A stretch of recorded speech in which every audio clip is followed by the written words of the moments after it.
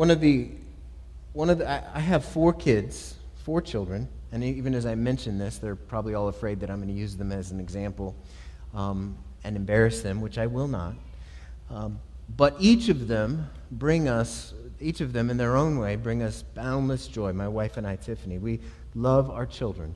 One of the things we noticed as new parents when we just got them is that when they could walk, they would walk around with these fists clenched.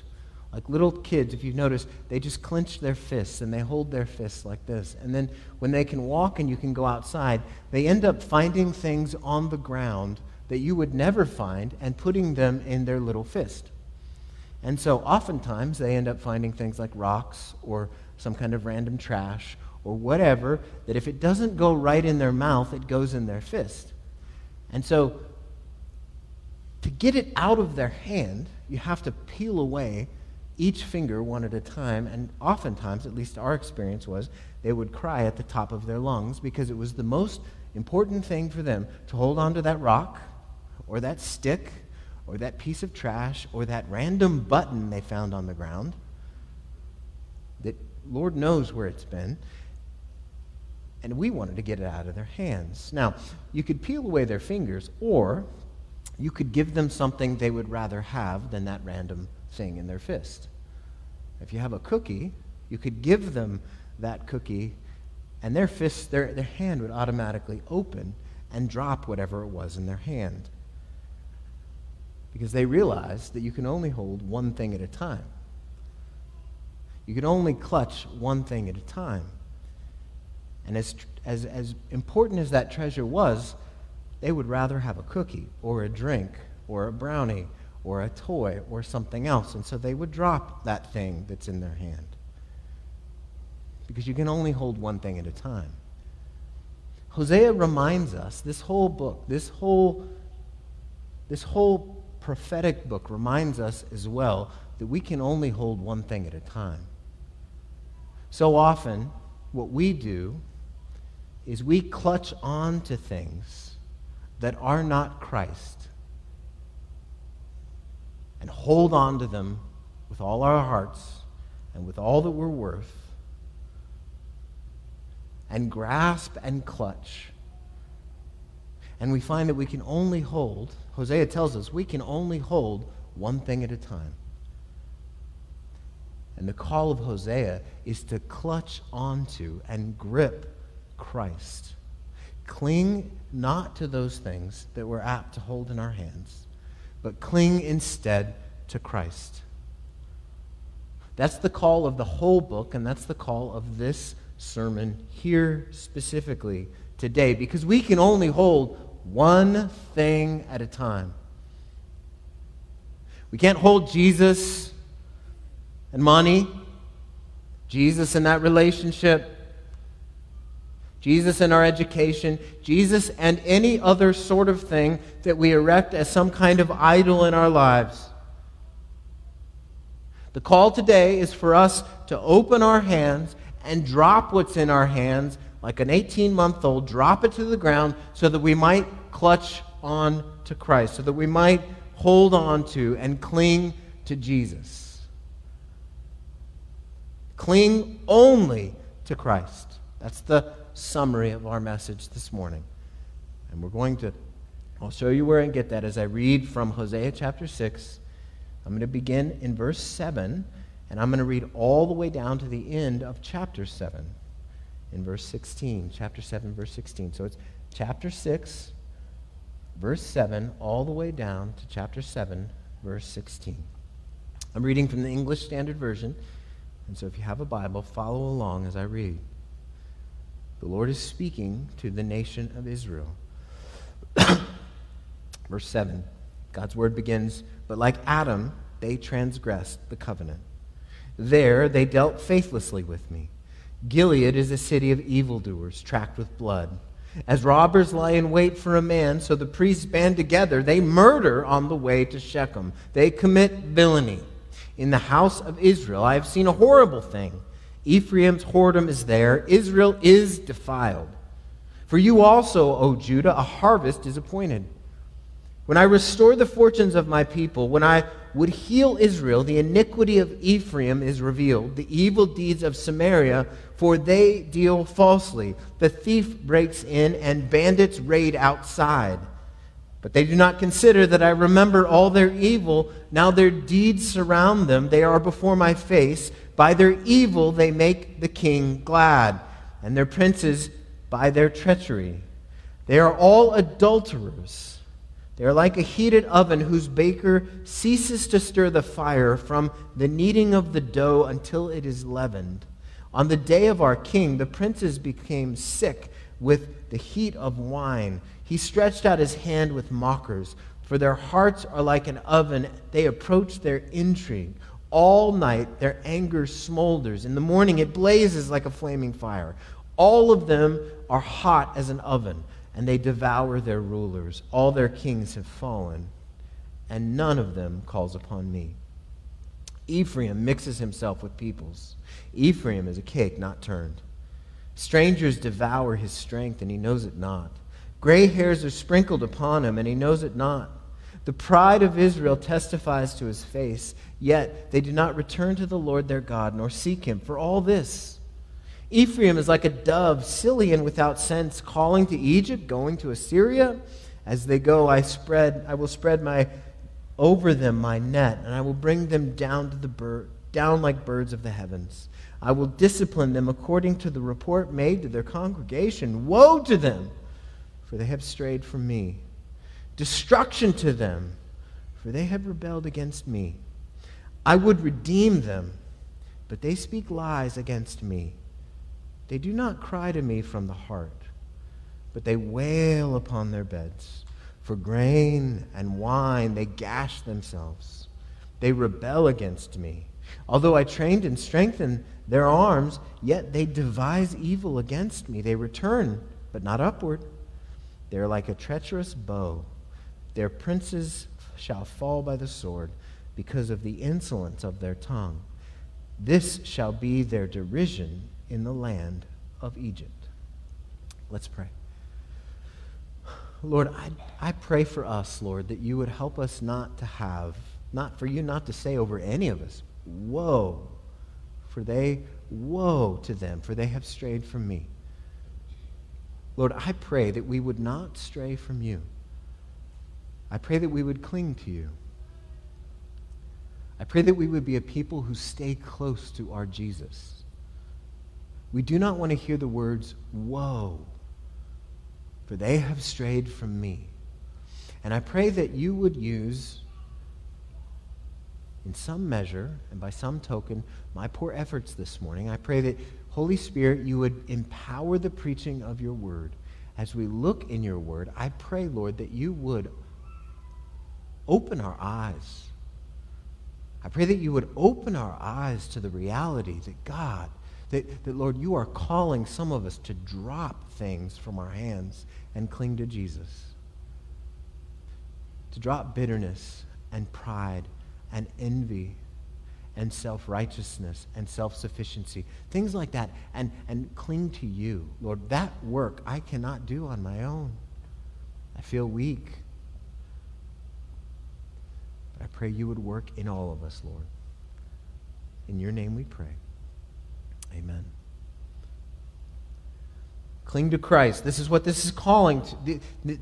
God pronounces woe on the people because they strayed away and they cling to other things aside from their God.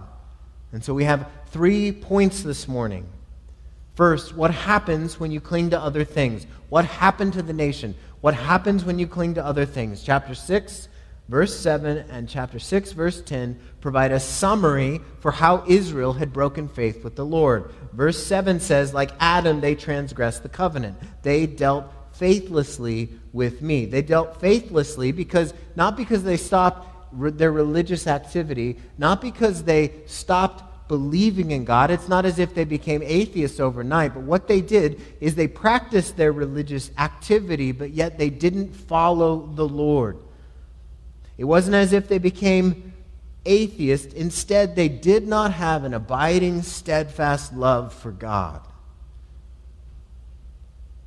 Like Jim said last week, if you didn't hear his sermon, you should listen to it. It's online. God does not want mere religious activity, but he wants our affections. He wants us to want him. He wants us to want to be with him, to want to be where he is. And this nation did not want him. They wanted things from him. They wanted security from him. They wanted blessing from him, but they did not want God. And that's one of the danger signs. If you want things from God, but yet not him, that's a danger sign. That's a danger sign. That means you may be clinging to perceived blessings or other things instead of Christ and Christ alone. This kind of faithless activity led to all sorts of evil. And if you read 1 Kings, 2 Kings, 1 Chronicles, you can see this evil. And I'll give you an example. This is speaking of Ahaz, who's the king of the southern kingdom, but it applies to both.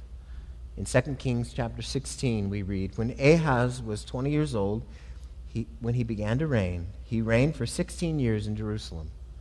He did not do what was right in the eyes of the Lord his God, as his father David had done, but he walked in the way of the kings of Israel. Now, Israel is the northern kingdom. This is who Hosea is talking about. What did the kings of Israel do?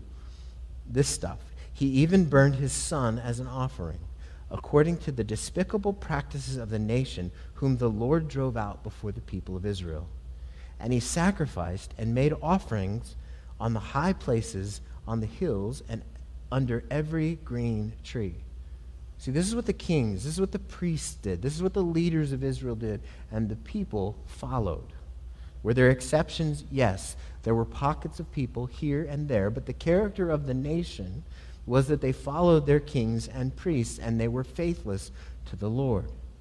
It's no wonder that the Lord would proclaim over the northern kingdom in verse 10, in the house of Israel I have seen a horrible thing. Ephraim's whoredom is there. Israel is defiled.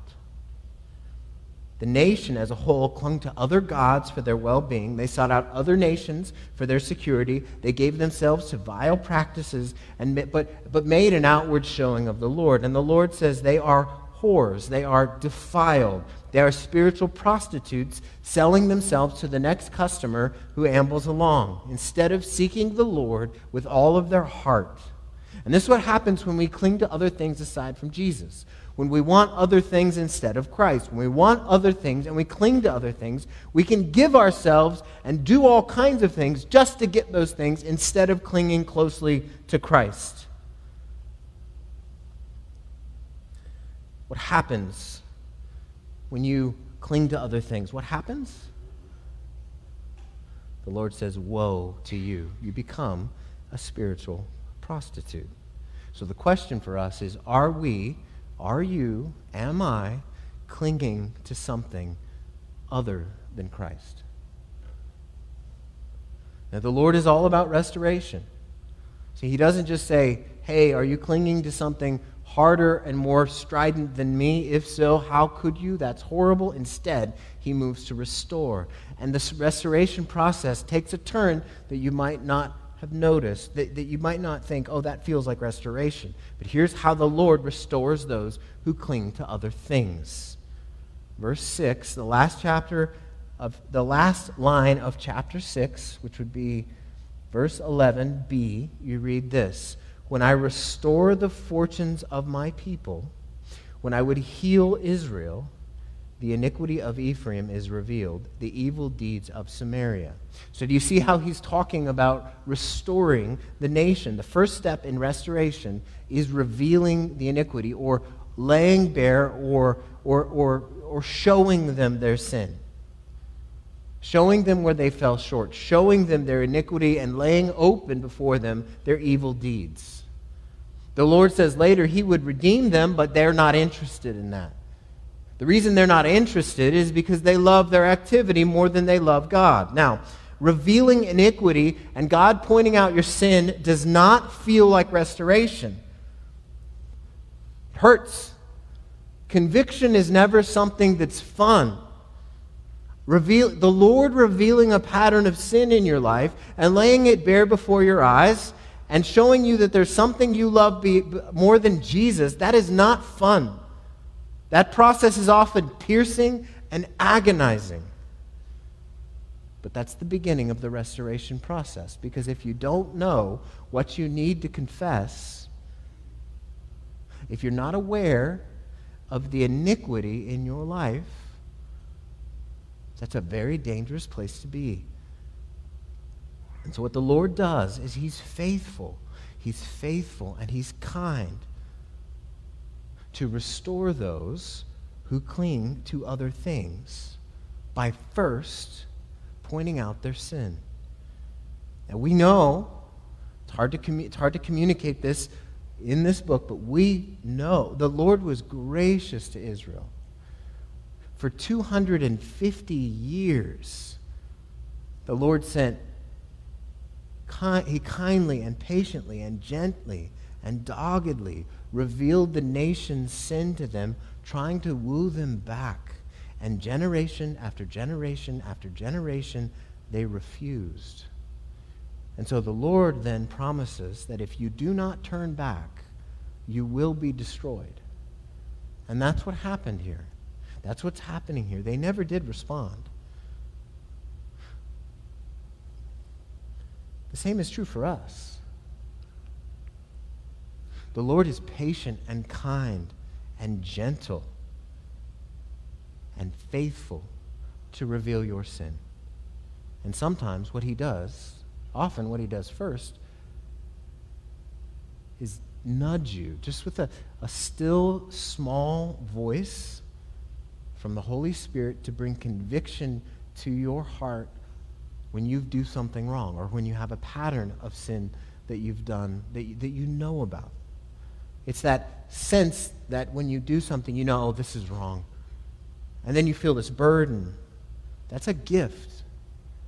That's a gift from the Holy Spirit. The Holy Spirit indwells every Christian. And every genuine Christian, when he or she's aware of sin, there will be this pang of conviction. But it's possible to ignore that conviction. If you feel it, respond. Now, it could be that you don't respond to the nudging of the Spirit, and so the Lord sends other people to say the same message. If we have people in our lives, all Christians must. Sometimes what he does is he sends other people to say the same thing to try to help you and pull you back from the edge of destruction. And if you have a faithful friend, that person will point out things and areas you need to grow. And sometimes that's the way the Lord delivers conviction. But it's possible to ignore those people too. And sometimes, if you don't respond to the nudging of the Spirit or faithful friends who point things out, what the Lord does is he's pleased to give catastrophic consequences to you in your life.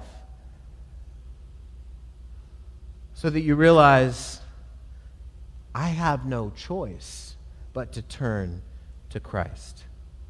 Now, that's not the only reason disastrous consequences come. Sometimes, because we live in a fallen world, we suffer because we live here in this world. But sometimes, what the Lord is trying to do is get your attention.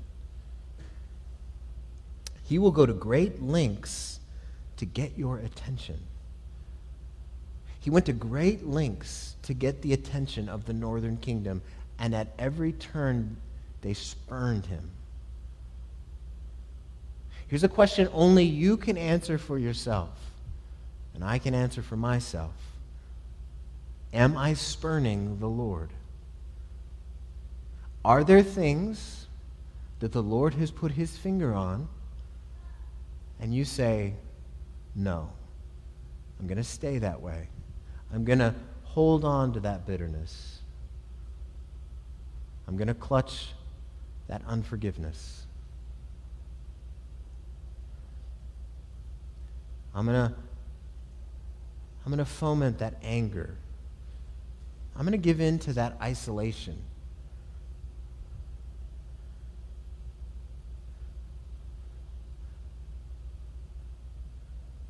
I'm going to continue to walk down the path sexual immorality. See, the Lord is kind But if you're hearing my voice today, the Lord in his kindness may be calling you to turn from any of those things and cling to Christ.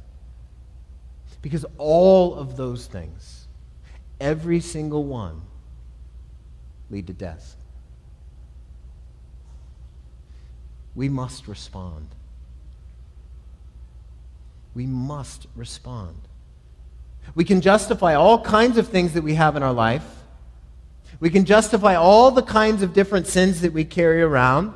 We can tell people they don't understand, or if you just understood what I went through, then you would know why I'm struggling. Or we could say, it's just so hard. I've been doing this so long. It feels like a part of who I am. We can say that kind of thing, but at the end of the day, what the Lord is calling us to do is to respond to him and cling to Christ. None of us want the Lord to say over us, woe to you. Woe to you. I sent my Spirit. I sent friends. And I sent sermons, and you did not turn. The call for us today is to cling to Christ. To cling most closely to him and to open up our hands and release those things that we clutch onto.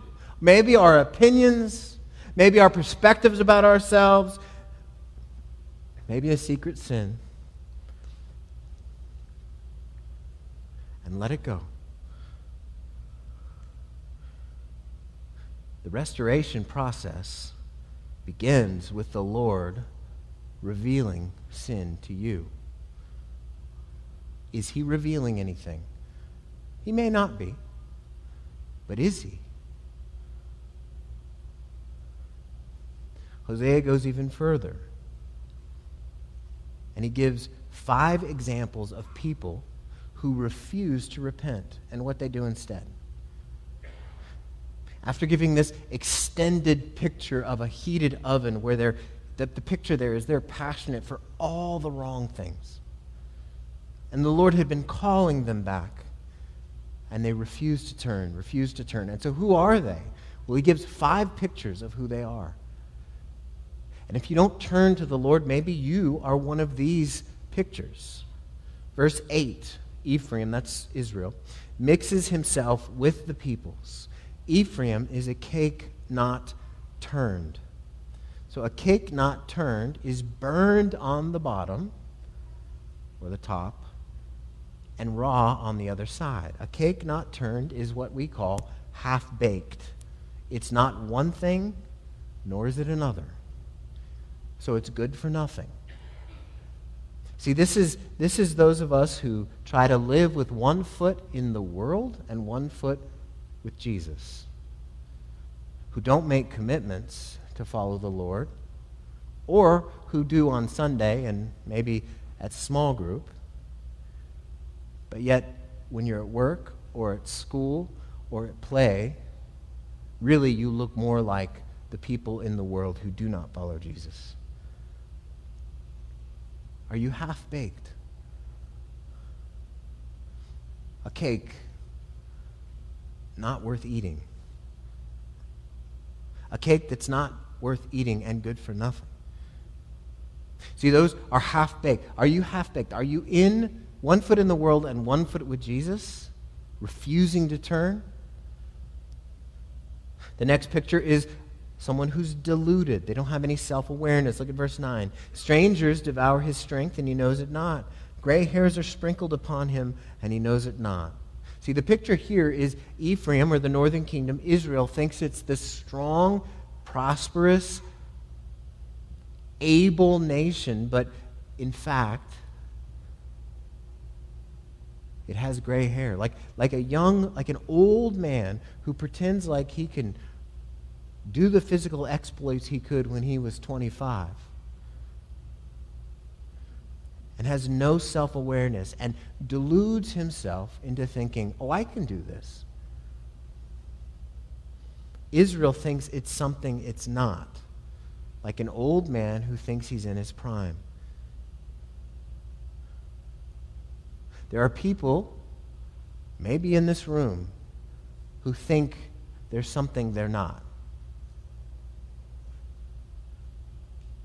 You think you're close to Christ, and people are saying, hey, listen, you're wandering away. You're isolating yourself. You're doing whatever you want. You say all the right things, but you go off and do whatever you want, and you're deluded. You do not have self-awareness. That's another reason. So we have half-baked. We have people who are deluded. We have also people who are senseless. Look at verse 11. Ephraim is like a dove, silly and without sense, calling to Egypt, going to Assyria. If you've ever walked in the desert and seen doves just flit, you can see this with quail, but you also see it with doves. They flit from tree, to bush, and they just move around without a plan and are completely random. It's like a person who is silly. It's silly not to come back and cling to Christ. And so, on the one hand, they may say, I've been convicted. I won't ever do that again. I'll never, ever do that again. That's not who I am. That's not what I'll do. I'm going to walk away. I'm not going to do that. But then they go right back. I'm going to make a plan. I'm going to have accountability. I'm going to make sure that I don't do this again. But at the end of the day, there's no repentance. There's no confession. It's just a plan. And so it's flying from here to there and over there. I'll never do that. But they end up going right back to it. It's a senseless bird that has no direction. That's what someone's like if they're all over the place, not clinging to Christ. Half-baked, deluded, senseless, and then also crying out. Verse 14, they do not cry out to me from the heart, but wail on their beds. What do they wail for? For grain and wine. They gash themselves. They rebel against me. Do you see what they're crying about? They're crying not about the fact that their relationship with God is not what it was, but they're crying out because they don't have enough to eat and they don't have wine. They're crying out because they don't have the stuff they want. So don't make the mistake of saying, well, because I pray, I'm okay. Maybe not. You can pray, and you can pray, spend all day praying. But if your heart is not directed to the Lord, it's of no value. We can be more affected. Oftentimes, we can hide a lack of repentance behind desires for all kinds of other things that we want the Lord to give us. We can follow the Lord for His blessing and not just for who He is. We can follow the Lord because we want what we want.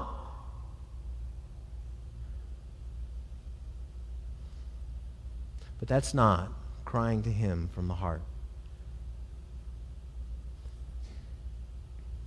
And the last picture is a good-for-nothing bow. It's a vigorous activity that accomplishes nothing. Verse 16, they return, but not upward. They're like a treacherous bow. Now, a bow was one of the primary implements of warfare in that day, and a treacherous bow is a bow that when you notch an arrow and pull it back and let it go, a treacherous bow is unreliable, and it will send the arrow off in one way or another, but not on target. It's possible to shoot an arrow and have the appearance of vigorous activity, but yet it do nothing.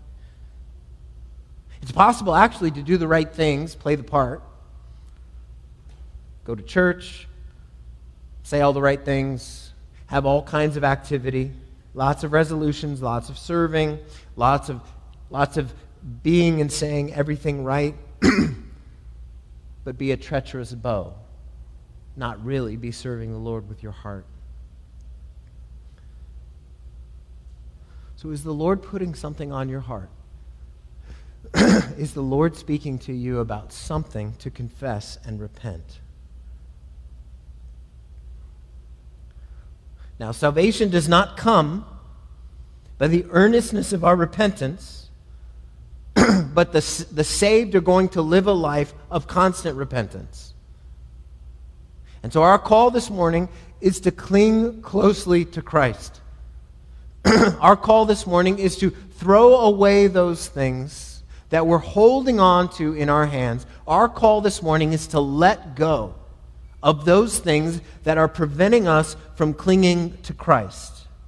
Only Jesus can give awareness to the deluded. Only Jesus can give sense to the silly and senseless. Only Jesus can reprioritize the lives of those who cry for the wrong things. Only Jesus is able to forgive the pointlessly vigorous.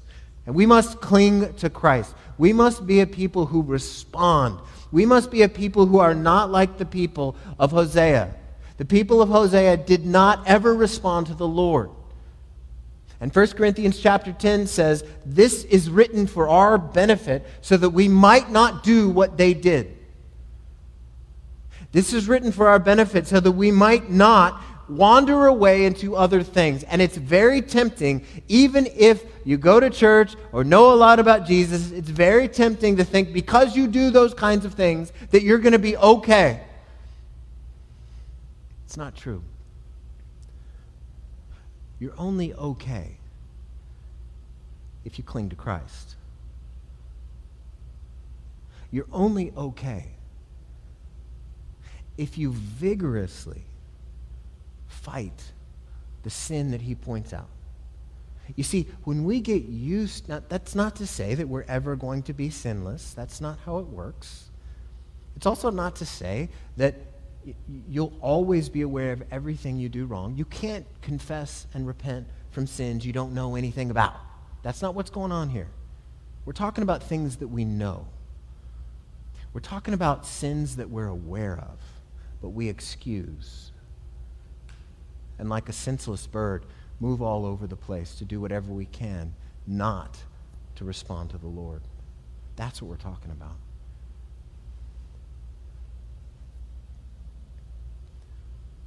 And that's where we need to respond. See, you can confess Christ and be orthodox in your belief, but yet, if you do not live a life of repentance, you may not be saved. Not everybody who calls upon the name of the Lord, not everybody who calls upon the name of the Lord is saved. Only those who call with a heart willing, with a willingness to give everything to him. It has to be sincere. And so Hosea called out to people who were not sincere and did not ever hear. Is that us? Is that any of us? One of the most sobering things I've ever experienced as a pastor is to see people who I would have bet my mortgage, my house on, are genuine believers. To see them make a shipwreck of their lives because they refuse to confess and repent. And they hold on to things that rot them from the inside.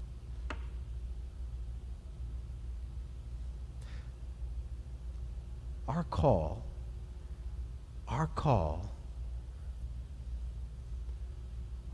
today is for us to turn from those things and cling to Christ.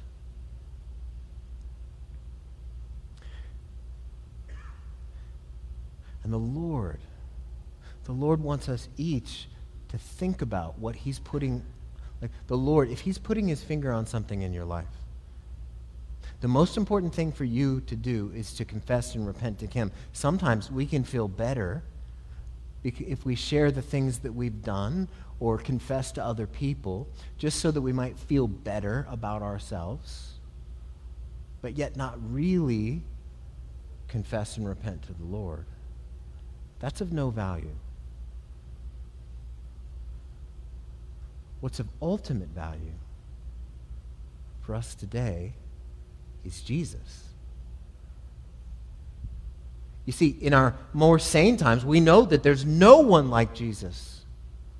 We know that there is no one around who has lived and died and rose again so that we might be able to have eternal hope with no strings attached. There is no one like this Jesus. Your sin, my sin, those things that we're tempted to hold on to, those things that seem so dear to us, they don't give life like Jesus. Only Jesus has given life. And not only that, he's not going to be someone that when you go to him and say, listen, here's my sin, here's where I need help. He's not going to say, how many times have I told you? What are you doing? He's going to say, you're forgiven. Why? Because he loves us and because he's gracious. You see, sometimes one of the reasons we don't confess and repent is because we're afraid, maybe some part of us, that we'll be rejected. But that's not who Jesus is. No matter where you've been or what you've done, no matter how far afield you've gone, Jesus will always welcome you back.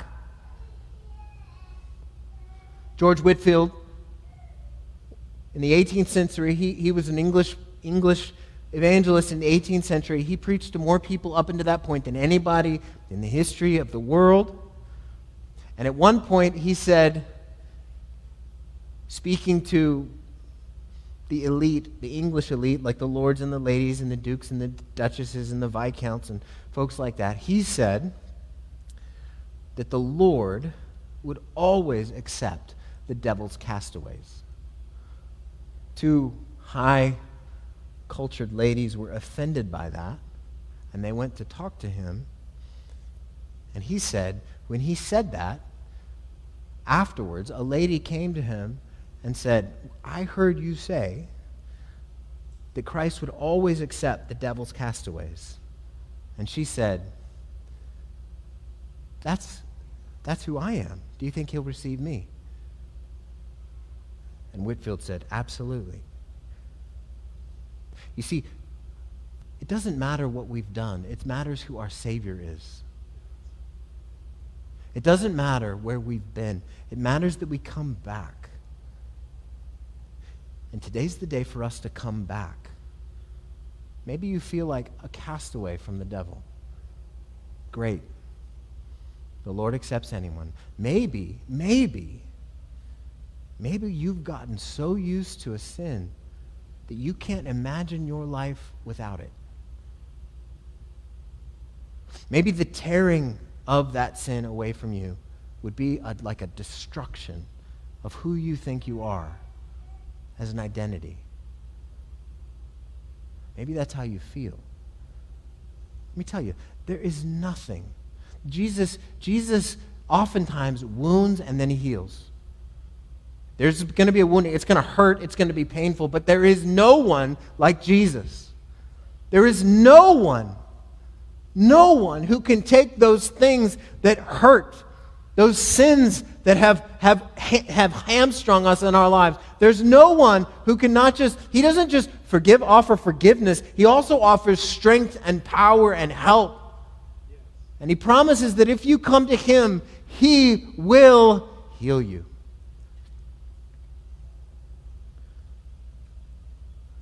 May we cling to Christ. May we take our hands and let go of whatever we're holding and instead grasp Jesus. Now I'm going to pray, and in the prayer I'm going to give a few moments for us each just to take kind of a personal inventory and catalog and just ask the Lord if there is, maybe you're aware of something in your life that you need to confess and repent. Before you think about going to talk to anybody else, what we're going to do here is talk to the Lord. Maybe you've run off and the Lord's calling you back. Maybe nobody knows it, but you're walking on the edge of a cliff with some kind of sin that you're toying with. Whatever it is, let's talk to the Lord. So I'm going to open us in prayer and then give a few moments. And I would just encourage you to respond to the Lord personally. If you're not a Christian, you can ask him to forgive your sins and come into your life, and he will. If you are, let's cling to him and not that other stuff and drop what's in our hands. Lord, I ask for all of us. Lord, I ask for me. Most of all, Lord, I pray, Lord, it is just so easy to value other things aside from you. Rest, sleep, reputation. Lord, it's tempting to hold on to a great many things aside from you. And by your Spirit, I pray that you are pointing out areas in our lives, each of us, that we might confess, ask forgiveness, and turn back to you. We don't want to have it said of us, woe to them. I came in the form of a gentle nudge, and you did not respond. I came in the form of friends, and you did not respond. I came in the form of sermon after sermon, and you did not respond. Woe to you, because you loved your sin more than you loved me. None of us want to hear that, Lord. All of us want to follow you. All of us want to cling to you. And so, Lord, where we're holding other things in our hands, Lord, help us to drop those things and cling to you. Let's take a few moments just to do business with the Lord quietly.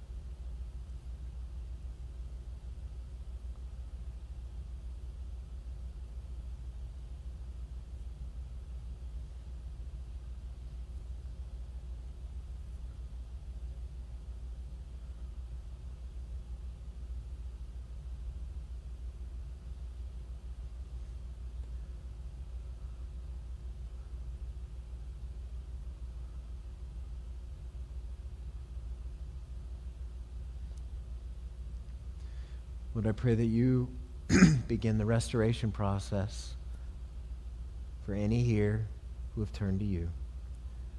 And Lord, for those that don't or haven't, I pray that you would bring consequences to their lives so that they might recognize that only you, Jesus, are worth living for. Lord, where we have clung to other things, please forgive us. Where we have valued other things, please forgive us. Where we have put other things first in our lives, please forgive us. Where we have looked to other loves and displaced you, Lord, please forgive us. Where we've clutched on to things with all of our might and not clung to you, please forgive us. We're grateful that we can come to you knowing forgiveness. You offer forgiveness because, Jesus, you died and rose again. And so, Lord, I pray that you would help us to change. I pray that you would help those of us who have heard from you this morning and know of an area, Lord. I pray that you would help us to change, Lord. We can't do this on our own. We ask for help. And Lord, we pray that you would, as we confess and repent, I pray that you would help us to take radical steps to turn away by your grace and for your glory, Lord. Jesus, it's in your name that we pray. And I pray, Lord, that we would be a people who cling to you most stridently. It's in your name we pray. Amen.